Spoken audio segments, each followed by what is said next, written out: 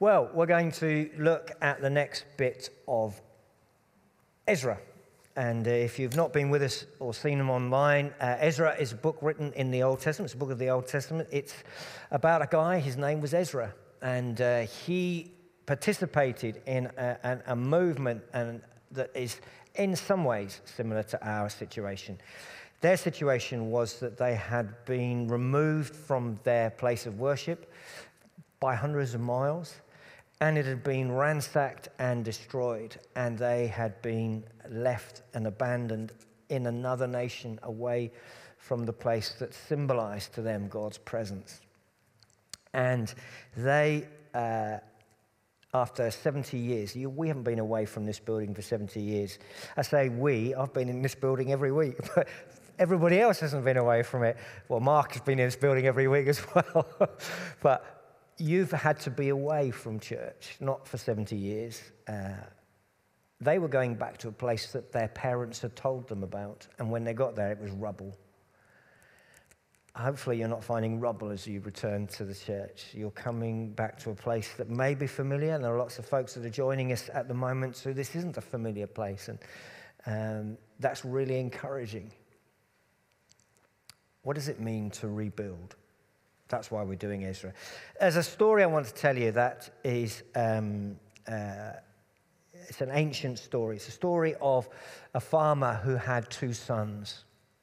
It's not a Bible story, just the answer isn't Jesus. It's a story about a father who had two sons, a farmer and a father. He was both, and he had two sons.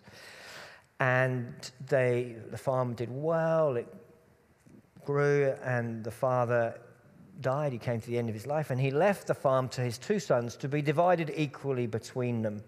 And they did that. That was fine, and they fulfilled his will. One son married and had children, and the other son never married and didn't have children. And years went by, and they went through perhaps a difficult period of time where finances were tough, where the harvests weren't so good. And then they had a bumper harvest. They couldn't predict or be sure that that harvest would be repeated. By this time, they were becoming elderly themselves. And the one guy lived on his own, and the other guy, the other son, had a family and grandchildren. And they had decided, in accordance with their father's will, that they'd split the farm in two equal parts. They had their own farmhouses, they had their own barns. And they had this bumper harvest, and they pulled in all the grain into their separate barns from each other's fields. And that night, the brothers couldn't sleep. The brother that had the family was worried about his other brother. And he thought to himself, my other brother has no children that support him. What if this is the last harvest that is bountiful? What if we have to go for several years without any more grain? I've got family who'll look after me. I've got kids that will go out and work. My brother has nothing. My brother is a kind man, and he'll never ask, and he'll always refuse if I offer him more. And as he rolled around in his bed worrying about this, he decided that he would get up and he would go to the barn and he would secretly take some of his own sacks of grain and put them in his brother's barn without telling him, in the hope that his brother wouldn't notice, because he felt that his brother needed the grain more than him. At the same time, his other brother couldn't sleep and was worrying about the situation. They have all this grain that had come, and his other brother had kids and grandchildren and so many mouths to feed, and he was alone in his farm. He didn't need all that grain, he thought to himself. And he thought that if he went and offered his brother some of the grain, his brother would refuse, because he was a kind-hearted man. So the brother who had no children, who was worried about the brother who had so many mouths to feed, resolved that he would get up that night and that he would secretly go and grab a wheelbarrow and get some sacks of grain and put them in his brother's barn without telling him, so that his brother wouldn't realize that he had more food in order to feed his family. And the story goes that both brothers got up, fetched their wheelbarrows, went into their barns, stocked up their wheelbarrows, and met halfway. And the story doesn't tell us what happened. The only part of the story that's left is that, and you may have heard this fable before, that it started to rain. And the story is that these were the tears of God weeping for joy. For two of his children had understood what it was all about.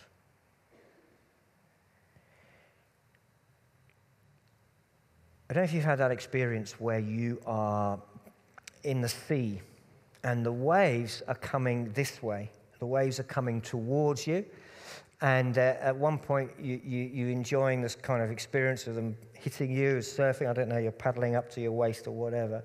But sometimes in some places in the sea, you can become aware of something that's a bit more frightening, which is as the waves come in this way, underneath is an undertow. Underneath is a force pulling you out into the sea. And there's kind of two forces. There's the one that's pushing you up the beach, which is the one you want. You want to ride it, you want to surf, but there is something underwater, unseen, an undertow that pulls you the other way. And it seems to me that in life, we sometimes have two pressures, particularly those of us who might call ourselves religious, or others might call us religious, people of faith. The one pressure, the one thing is the thing we want to embrace, is where we're saying to God, what can I do for you? Here's my life, what can I do for you? But underneath, pulling us the other way, is often a consistent pressure where we actually say, what are you doing for me, God? And we've sung incredibly powerfully, Sheila and the band have led us in this sense of what can I do for you, God? But very often, without even thinking, our legs are being pulled another way and we slip into, well, what are you doing for me, God? And these two brothers have this understanding that life isn't about what will everybody else do for me. It's about what can I do for others. And when humanity lives that way, we are all blessed.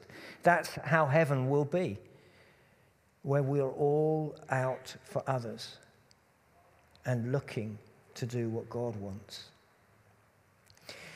Last week we asked a question about the temple that was being rebuilt, and we talked about church, and we asked whether church is a people or a place, and we said both and. We do in this context of God's call to the people to return. Cyrus has become the king of Persia. Persia is an empire that has taken over the Babylonian Empire. And he has now got control of these refugees that he's inherited from the previous empire. These people of Judah, these people from Jerusalem, they're now rattling around his empire. And I suspect, kind of superstitiously, he decides that he wants to please every kind of god that there might be, a bit like touching wood and crossing his fingers and doing the crosses and hopping, whatever things he can. Cover all the superstitions. So he decides to say that the people can go back to their place and build their temple. And he issues a decree, and he spells it out that all the peoples of his empire are to let the people of Judah go back and rebuild their temple. And he says, wherever they may be, they are got to be freely allowed to return. It's quite dramatic stuff. And he says then at the end that they are to take up an offering for them and to provide silver and gold for them to rebuild the temple. And we'll come back to that in a few moments. And we read these words. Then the family, the heads of Judah and Benjamin, and the priests and the Levites, everyone whose heart her God had moved, prepared to go up and build the house of the Lord in Jerusalem. Now, we thought a little bit earlier, a few weeks ago, about what it means to have our hearts prepared, our hearts moved. And we said then, and I want to just underline it, that God moves each person's heart differently. So that this phrase is implying that there were people who God said, I would like you to go back now, and there were people who he didn't say that to. And I'm trusting that God has spoken to you and encouraged you to come to church tonight at least. And God is bringing you back into this place. And there are others who are anxious or fearful or on holiday or for a range of reasons.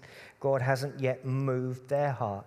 So not everyone is moved in the same way. And we're going to come on and think a little bit more about that. And it's really important not to compare ourselves to other people and to feel that we must be moved in the same way as others. Because diversity is at the very heart of God's creation. There are billions of species and all kinds of different flowers, and allegedly every snowflake is different. I don't know whether that's true or not. But I do know that God likes diversity, and it's not about conforming and being the same as everybody else. But I do want to say that God will be moving our hearts, whoever we are, that there is a sense in which God is saying, what will you do for me? Will you follow my call, my whisper, my instruction? And they prepared to go. So they had to move hundreds of miles. They were going to a place that they didn't know, but their parents had told them about. They were going to a rubble. It was a big deal. It was a tricky thing, and they prepared. They weren't just setting off and be back that afternoon. They were moving lock, stock, and barrel. Now, occasionally, God will ask some of us to do the same, and to move physically. But the vast majority of us, God asks us to move out emotionally, out of our comfort zone, out of our world where it's what can you do for me, God, into the world of others, and it's what can I do for them. So God invites us to go metaphorically, if you like, emotionally to different groups of people. It may be the lost around us, those around us who don't really grasp or understand where they are and what the point of their life is. And though they may not feel lost, we sense that they are lost. Sheep don't often know they're lost. They're just frustrated that life isn't as good as it ought to be. That's a pretty good description of many of the people we live with. They don't know that they're lost. It's just they can't understand why life isn't great. It may be that God is inviting us to go to our enemy, to the people who we find difficult, and he's saying, I want you to love your enemy. The word will be different to all of us. It may be that God is inviting us to go to the poor, to reach out of our own world and our own closed mind and to feel and sense and hear the voices of others. It may be that God is inviting us and calling us and moving our heart to go to those who are weak. We may live amongst who are vulnerable, who are in one way or another not strong. It may be that God is inviting us to go to the broken, those who have made big mistakes in life, those who have found themselves in a place where their dreams are shattered and they are not able to do and look forward to what they had hoped when they were younger they would be able to do. It may be that God is asking us to go to the trapped, those who are enslaved by addictions or thought patterns or family patterns of life that mean they feel imprisoned. It may be that God's inviting us to go to the young and those who are still growing and whatever. There's a whole lot of different groups of people. And I'm not saying that you change your location this week. I'm asking whether God might be asking us to be aware of our mindset, because God has placed us in these places for this week. Where we will be this week is no accident. God has called us to be there amongst people. And as they were called, they went to go and build. And I want to just think about this for a few moments, because it seems to me that all of us build with our lives. Our lives create something. Our lives affect other people one way or the other. But the question I want to ask is, what is it that perhaps God might be inviting us to build in others? What might he be saying, I want you to do? And we may say, well, I don't know how to do that, so I don't know what that means. We'll unpack that in a moment, I hope. But I want to suggest that it may be that some of us are being invited to build faith amongst those who are skeptical. skeptical. And we say, well, how do I build faith in all of these things? We start with praying. We continue by modeling it. And just us living with an unashamed, quiet and gentle faith amongst people who believe there is no God, we influence and we change. We don't have to have the answers. We don't have to have arguments. In fact, arguments are generally unhelpful.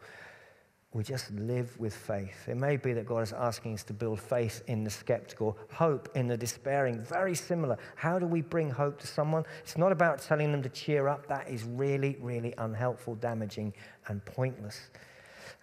Bringing hope to someone is simply by walking the journey of their hopelessness with them without it infecting us, so that we hold on to hope. And that becomes infectious for them.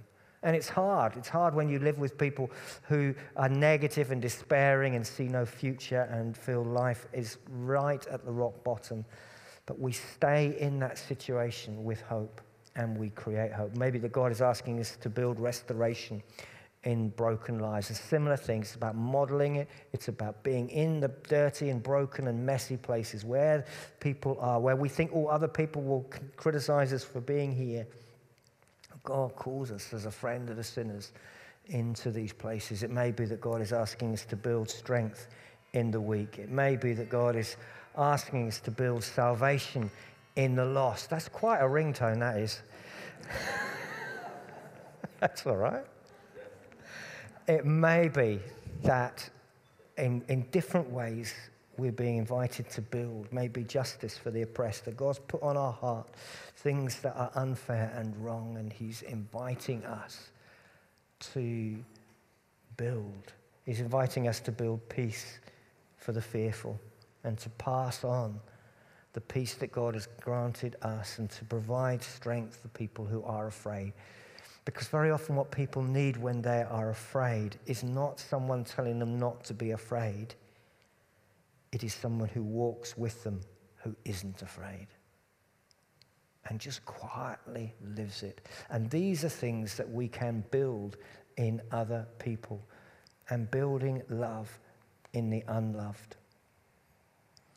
And God will have called us to a whole range of different people. It may start with our family, that these are the things we're to build just in the people we have the closest relationships with. Or maybe our friends, the people that we've grown up with or that we see often now or from time to time, or maybe communicate from a distance with. It may be that God is asking us to build these things around our neighbors and the people we encounter. It may be that God is inviting us to do this in our work context with our patients, our students, our clients, our colleagues, our employers, our employees. It may be that God is inviting us to it with our community, our colleagues, or maybe simply among strangers that God will place in our lives. We say, how can my life build anything? Our lives are building stuff all the time. It's just partnering with God to do it. And we do it with our time. And we say, God, here I am, use me this week. Here's my time at work. Help me to build faith or hope or peace in the people I work with. Lord, here are my conversations with people, with my family. Will you help me to build in them strength or faith or salvation? It may be our skills, the things that we're good at, that we maybe the part of our job, maybe just part of our hobbies. It may be that God wants to use our hands. We're not particularly skilled, but there's a job that needs doing. There's a garden that needs clearing. There's a meal that needs cooking. There's a lift that person needs driving for. It may be that God is asking us to give us his ears, that we simply sit with people and listen and hear and give the love of Christ in these difficult places by simply listening. It may be that God is asking us to give from our resources. And that's part of what they had to do. They gave an offering. We'll come back to that in a moment. But whatever it is, it needs to be intentional. It's a decision that my life will build something. And Ezra chapter 2, which I'm not going to read to you for reasons which will very clearly become obvious to you, but it's just a range of all these folks who went and did it, who took up the call, and the numbers from each family that did it. So there's the first part of Ezra 2, then there's a whole load more. I just want to highlight this bit. The musicians, the descendants of Asaph, 128 musicians. We've been blessed by our musicians being early adopters, being people who returned to our services first and being prepared to do that. And that was similar there. They went back. A whole load more people went back, and then a whole load more people went back. And eventually it says the whole company numbered 42,360. And it says that they also took their male and female slaves. And that may cause a little bit of concern for some of us. I want to just commend to you, some months ago, right there at the beginning, in our Questions of Life, you can find it online, we did a thing about slavery in the Old Testament. We need to understand that the concept of slavery amongst the people of God is very different from how slavery was used by the Roman Empire and then how it was used by other oppressive empires. In the Jewish faith understanding, when a person became poverty-stricken, and rather than starve, they had no such thing as welfare state or benefits. When a person was starving, they would sell themselves into the service of a more wealthy family, and they would be their servants. They would live with them, and in return for working, they would be provided with food and shelter and health, and they would live. And that was called slavery. It's a very different concept. So they took with them the poor who they supported. They took with them the people who were dependent on them. They took the whole lot, and they took them a long way. And it says that when they arrived at the house of the Lord in Jerusalem, that's the rubble really, some of the heads of the family gave free will offerings. So these folks had already made the sacrifice of being there, but they then themselves gave to the work. And you'll see, I don't quite understand all the equivalents of it, but it's a lot of gold, it's a lot of silver. Some of the stuff was stuff that they had collected or nicked from the temple, the priestly garments, but others of it was just their own wealth. Now that followed on from the offering in chapter 1, which was made by the people back in captivity who were making an offering for them to go. So there was two offerings. There was the offering of the people staying behind for the people going, and when the people got there, those people made their own offering. So I want to explore for a few moments what free will offerings means. It's a phrase that's used. Well, it means, first of all, what it says on the tin, that the giving was freely offered. It was about what they felt they should do. You'll see there in verse 69, it says, according to their ability, they gave to the treasury. So they gave out of what they could. It wasn't a set price. It wasn't, this is what you had to do. It wasn't demanded of them. There was an invitation to give. It was not a tax. It was not what they had to do. It was what they were invited to let their heart do. And it wasn't a set price. It was according to their ability. And for their second offering, it was part of their service. They couldn't say, well, it wasn't the question of the people that aren't working give the giving. It was both groups, the people who were staying behind and the people who were going to rebuild the temple. I think the offering by the people back home is particularly remarkable because there is no suggestion that it was just the people of faith that gave. They just gave to their neighbors. All their neighbors assisted them with articles of silver and gold, with goods and livestock, with valuable gifts. It's quite incredible. They wanted people to be blessed, and they wanted to rebuild the temple. It was to be valuable because they didn't want the reputation of God to look cheap, to look run down, to be broken any longer. It was costly generosity. And God's work is costly, but we want to give him the best. So rather hesitantly and reluctantly, because it's not my favorite subject, I just want to talk just a little bit about how giving applies to us, whether to the church that we're a part of, whether it's this church, whether it's to other churches. I'm always reluctant to talk about these things, so it's only when it comes up in Scripture, ideally, and that we talk about things. Because nobody really wants a sermon on giving. This was the best sermon on giving I'd ever heard. Nobody really wants one of those pastors that is standing over and judging. And the good news about giving is that I have no idea what anybody gives. It's nothing to do with me. I don't know whether you are the biggest giver in the church or whether you don't give anything. I have no idea. But I do want to try and give some principles about free will giving that apply to whatever church you're a part of and apply to whatever other mission work. We talked about Compassion. We've talked about Open Doors. There are other agencies that are giving and supporting. So why do we give to this work? Why are we following on? Now, you say we're not. We haven't taken up an offering. We used to in the old days, pre-COVID days, we would take up an offering every Sunday, and we've decided not to do that. Partly because we're not supposed to be handling cash, but more importantly because we think it's kind of difficult for visitors, and maybe because it gives the wrong signal, and I'll come back to that in a moment. So here are some principles of giving. Firstly, that all we have is a gift from God. Everything we have is His. It all belongs to Him. And we talked about Jesus in the context of communion. And He has given us so much. He's given us the health and life and skills that enables us to do the jobs we do and have the income we have and the inheritance we've received. All of that is a gift from God. The moment we think we deserved it, we earned it, we were the hardest working, we're the most skilled, and we forget who gave us the brain, who gave us the energy, who gave us the health, we're in trouble. The problem is that when we give something to God, we hold on to what we give back. And He's given us so much, and He invites us and encourages us to share. He gives to us that we might give.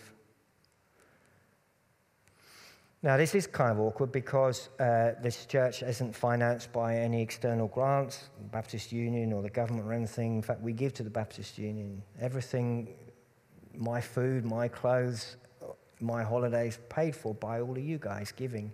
So it's kind of embarrassing to talk about it. But I also owe it to the people who do give to remind those who don't. One of the things that has been alerted to me in terms of our giving, I don't know the details, don't know anybody, is that we are too reliant as a church on a few people giving. We really need to spread the load. So part of this is not so much about me, but about those, on behalf of those who are very generous, and saying, let's make sure that we're all doing what we can. Robert Foster says, giving with a glad and generous heart has a way of rousing out the tough old miser within us. Even the poor need to know that they can give. Just the very act of letting go of money or some other treasure does something within us. Something destroys the demon, greed. And our giving needs to be from the heart. It needs to be free will. It needs to be not conformed, and not because the bag is passed in front of us that makes us do it, but just because we want to give to God's work. We want to see people released to serve Him. And so, well, how do I give, and what do I give, and how much, and all of that? Well, the Bible, some Christians see it very precisely. Some Christians see it sort of rebel against that, and I'm a kind of a halfway house. The Bible does talk about 10%, does talk about a tithe. It actually says that's not what your giving needs to be.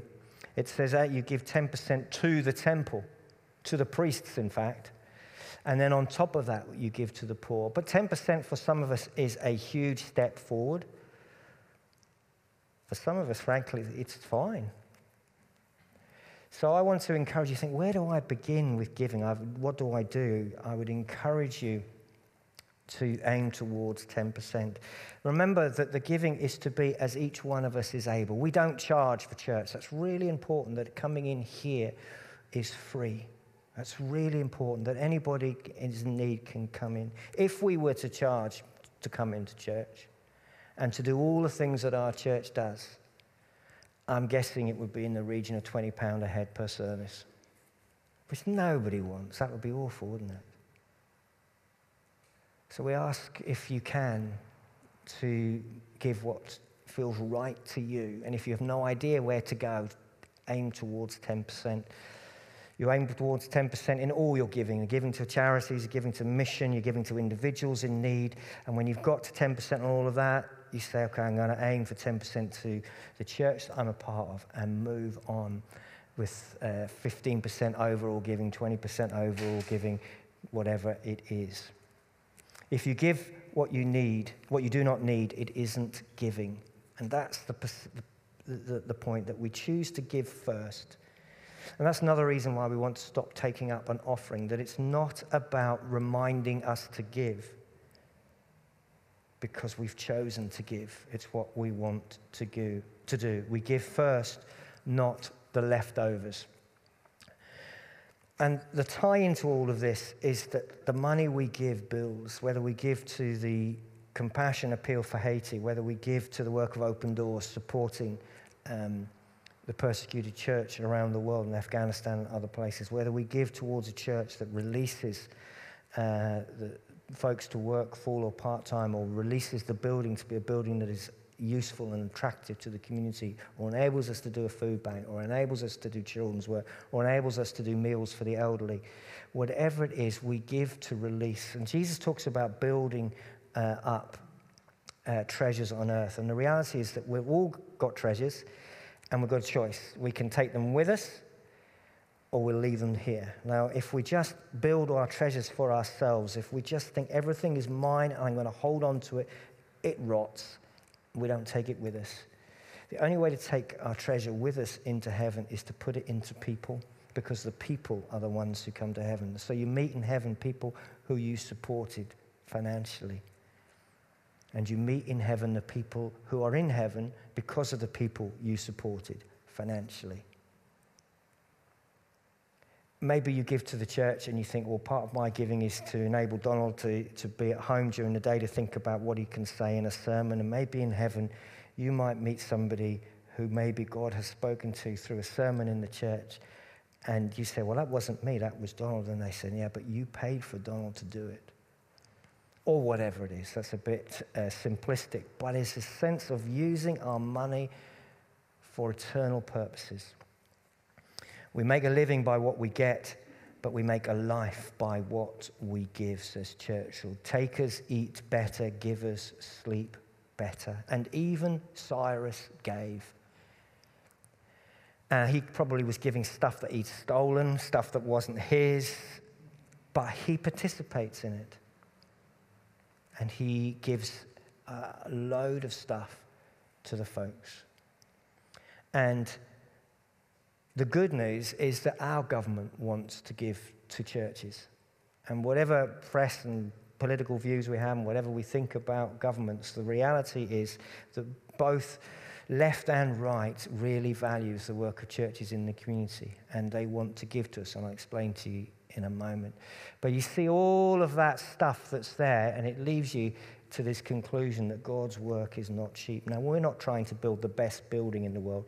In fact, I'm privileged to have inherited a beautiful building. We want to maintain it, but we've got a beautiful building. But what we do want to do is to reach people who don't yet know Jesus. And that is not easy. It's actually quite expensive. After calculating the cost per person of winning new believers, the leadership team recommends hiring temporaries. Of course, you can't do that. We can't just say, well, it's too expensive to reach out. So how do we give to church or to any charity or to any mission agency? Finally, just to say this, I want to suggest three things in order of best. Best is to be a consistent giver, is to choose what you're going to give at the beginning of your income, to set it aside before you spend it, and to be consistent. Decide, this is the amount of money I am going to spend. I'm going to make standing orders, or I'm going to put it into a different account, or I'm going, whatever it is. But we do it. If you want to give to our church, there are two ways of being consistent that are really helpful for us. You can do it as a standing order, and all the details are online. If you go to our website or give, you'll get all the details. You can fill that QR code. Or you can use envelopes. We can provide you with envelopes, and I'll explain the value of it. The value of being consistent, saying, here's my envelope, when I put my money in it, is firstly that it enables us to be committed. Instead of, when the bag comes by and we're reminded, or instead of, we've got a load of money left over, what should we do with it? That we can be consistent. And that's really important for our discipleship and for what we're building. The second value of doing things consistently in this way is the government will give 25% of every UK taxpayers giving to our church, or to any church, and to most mission agencies as well. All they require is that you declare that you do that. Now, I don't know who that does, but our treasurer and administration team will need to know that detail. For 25% more. When we put cash in the bag, we get the cash in the bag. When you put cash in an envelope with your name and you're a taxpayer and you put that you are prepared to donate that tax, the government wants to bless churches because they value what we do and they give us another 25%. It's good. And we waste it if our giving is haphazard. And the third thing is a selfish one, but from us as a leadership of a church and any agency, mission agency, any church that you choose to give to, it's really hard to plan if every month your giving is completely different to the month before. We can't lay off staff and bring them back. We can't keep fluctuating. So it's really helpful if our income is consistent, and that way we can employ people on a consistent basis. If you're visiting here or any place, other church, and you don't feel you can do that, or you want to know where to put your envelope, now that we're not doing an offering, there is a box. Please don't panic. It is screwed to that table. Those of you fancy nicking it, you can't. Well, you could, but you'd have to take the whole table with you, and we'll notice you doing that. It's locked, but it's screwed down. If you want to put an envelope in with whatever it is, if you do want to put a cash donation. There is a third way of giving. There is an iPad in the foyer, also locked in, that just has a keypad that suggests various amounts that you would like to offer, and you can just whack your contactless card over it, and it will give to our church straight away. There will be a cut from that will go to the company, and like just random cash, there's no gift aid on that. But if that's what you need to do for the time being, maybe you're not a taxpayer for whatever reason, then that's absolutely fine. So those are the three ways of giving. Sheila, I forgot to say about questions. If you want to text a question, Mark is going to come and ask some questions in a few moments, and I forgot to say this. If you've been with us the last few weeks, you'll know we've been doing this. If you've got a question, please do use that text number and send it in, and we'll try and answer it in a moment or two.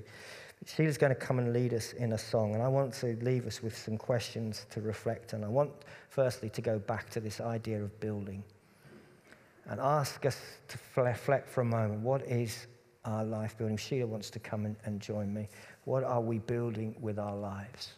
What do we want to build? What is it that we say to God, here I am, I'm offering my life. I'm offering the relationships, I'm offering the places you've put me, I'm offering the opportunities I've been given, I'm offering what this week will bring, and I want it to build something. I want it to create something in the kingdom of God. Hope, love, justice, salvation, faith, strength, peace, restoration. And a couple of cheeky questions. What are we building with our giving? Where does our money go? And what does it build?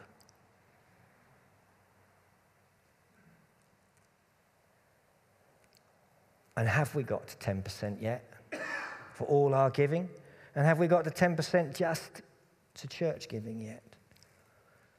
Is God pushing us, gently nudging us? What are our gifts? Let's stand together.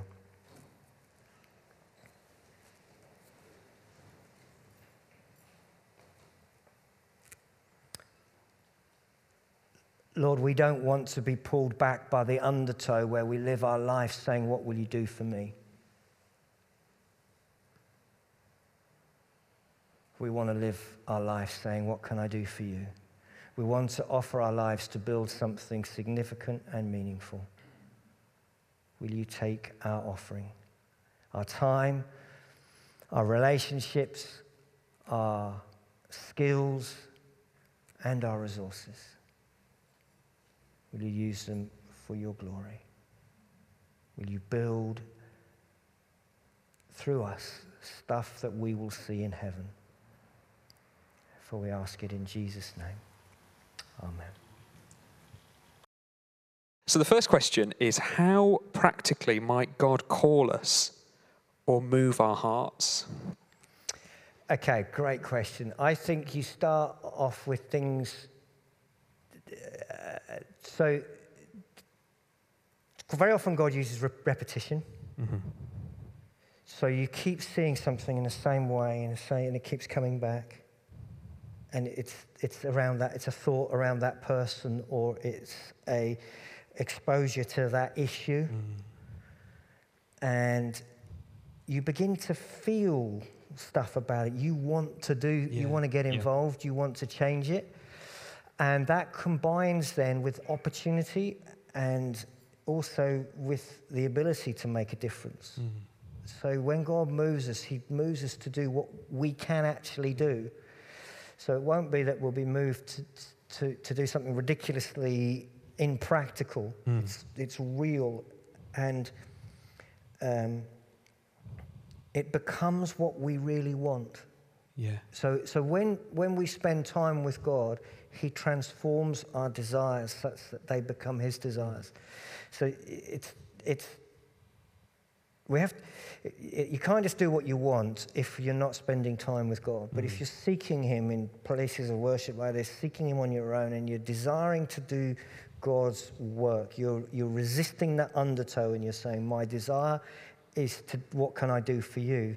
Then what we find is he changes our desires, and that becomes what we want to do. So I think these folks that went back, it became what they really wanted to do. And it would have come into them from different places over different time. It wasn't a spur of the moment thing. It was, they thought, this is it. This is it. So if God hasn't yet moved our heart, we just simply say to him, well, what is it you would have me do? And we just wait, and it will happen. And it may be in the small things that we just move towards that person we work with, and what can we do? How can we affect them? Or we're moved to support that particular work and give to it, or we're moved in a more bigger scale to do something significant with our time. And it's something that might be challenging, but is within grasp. So it might be just, we need the Lord's help to get there, but it is achievable. Yes. It's not something that's so unrealistic. I like that. It's within grasp, but it's not actually on our plate. Yeah. It's go get it. Yeah. Cool. And that intersected with a question that I got about how we recognize it. And I think there's something very significant about the repetition. Yeah. And time spent with the Lord stops the repetition being me looking for the thing that I think it is. But time spent with the Lord is that kind of, is going to break that down and mean that it's the thing that he is drawing to. You mentioned about not trying to kind of convince folks that we're around or sell those building blocks, the faith, the hope, the strength, but just to be there, be present and walk alongside folks. But do you have any advice for how we maintain that? In our family, we have this phrase, a joy hoover, someone who comes into the room and it's like all the like joy has gone because they just take that away. How do we walk alongside people where it is difficult? How do we maintain our joy or any of those things that you've talked about when it's really tough? I think we have to have the other places that rebuild us. We have to have our Sabbaths. Yeah. We have to have the time that replenishes us. So we need to know what rebuilds us so that when we're with people who drain us, that they're not emptying us. It's about saying there is a time to serve and make sacrifice. There is a time to rest and to spend time being rebuilt. And we have to get those things in balance. Yeah.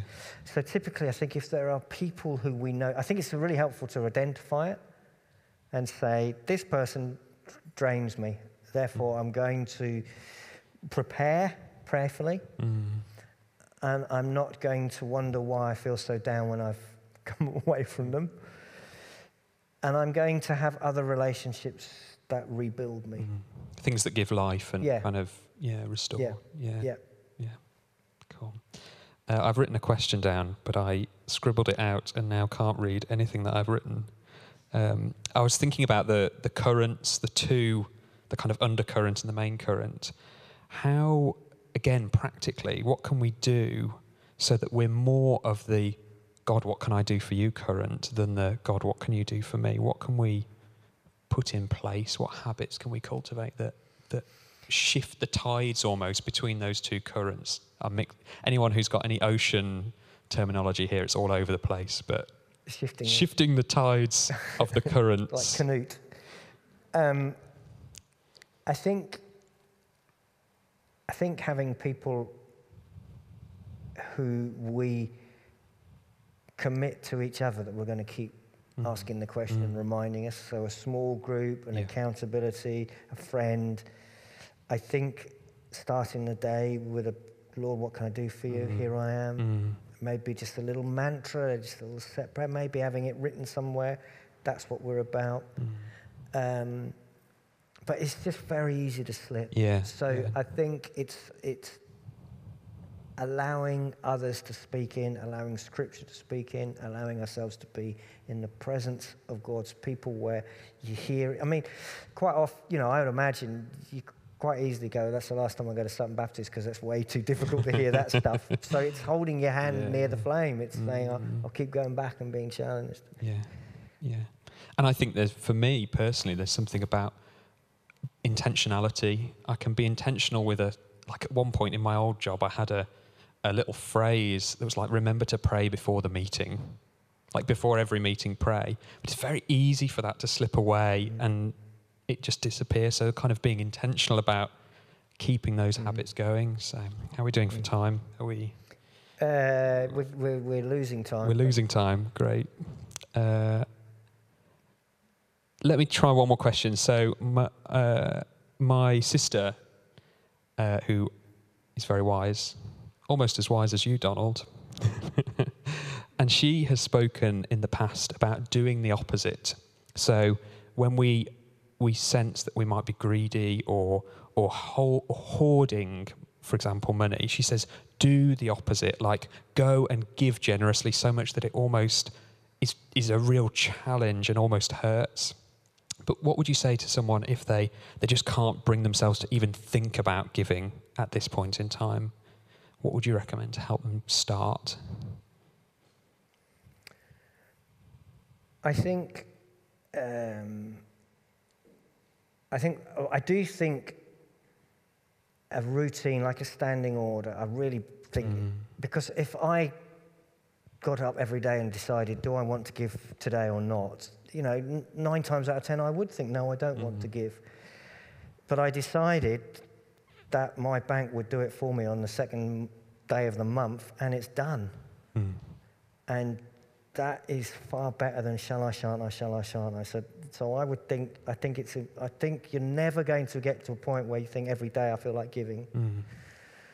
I think if we're in a place financially where we're right up to the limit and there's absolutely no capacity for me to give, there is, I think it's Malachi, and God says, test me in this.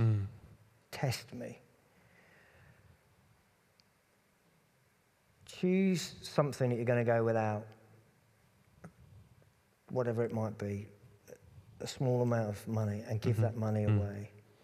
If you're absolutely maxed out, say, okay, well, I'm going to go without, I don't have a coffee at all week, and give that away, money at the beginning of the week. And see if at the end of that, if it's been the worst week of your life or whether it's been okay and whether you've noticed. I suspect that one of two things will happen. Either you'll find yourself getting coffee other ways, or you'll find that you didn't miss it, or three things, or you'll find that you've still got money at the end of the week and you can have a coffee. So start small and keep building. And the next month you go, okay, I can do without a little bit more. Yeah.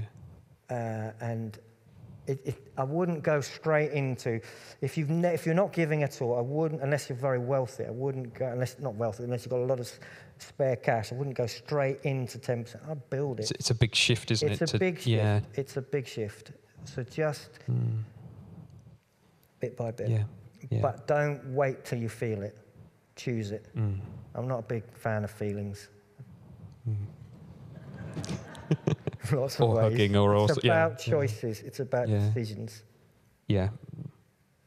What you want most out of life isn't always what you feel like today, and that applies in so many ways. So taking the feeling of it out of it, and and putting things in place that keep it going, that are sustainable, the standing order.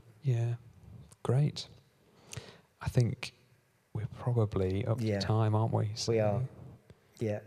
I think we're probably not going to sing, if that's okay. I think we'll just pray. Do you fancy praying for us? I can pray, yes. Yeah. Throw me under the bus. Yeah.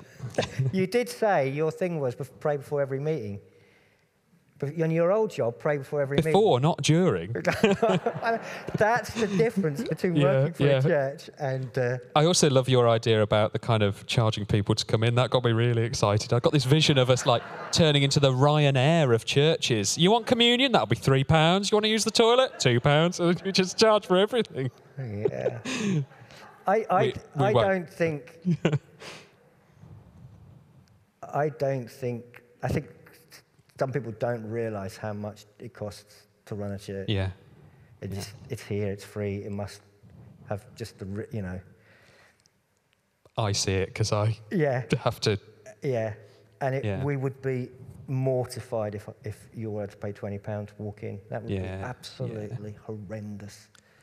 So we don't ever want to be in that place. I'll cross that off my list then for Monday's meeting. No, I'm fully with you on that, But... yeah, it is costly running everything that we do here. And we didn't plan it this way because other staff are not here. When Donald asked me to do this, you hadn't planned the sermon, had you? But people can talk to you about finance. Yeah, that's right. If they want help or guidance or information, they can talk to you. Yeah. And that's just a confidential conversation. You don't talk to me about it? I don't, no. I'm forbidden, so... Correct. Do you want to pray for us? Yeah, let's pray.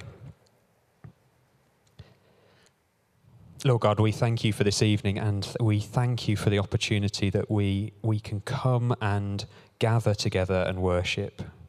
We thank you that you are bringing us back together, that we can now gather. And we pray that corporately and individually, we will carefully consider what it is that we build.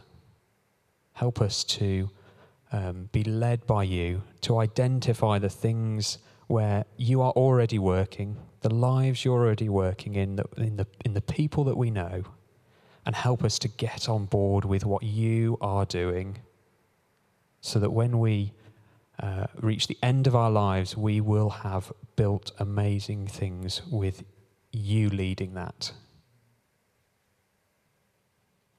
Would you gently move, Holy Spirit, among us to prompt us to how we should act this week.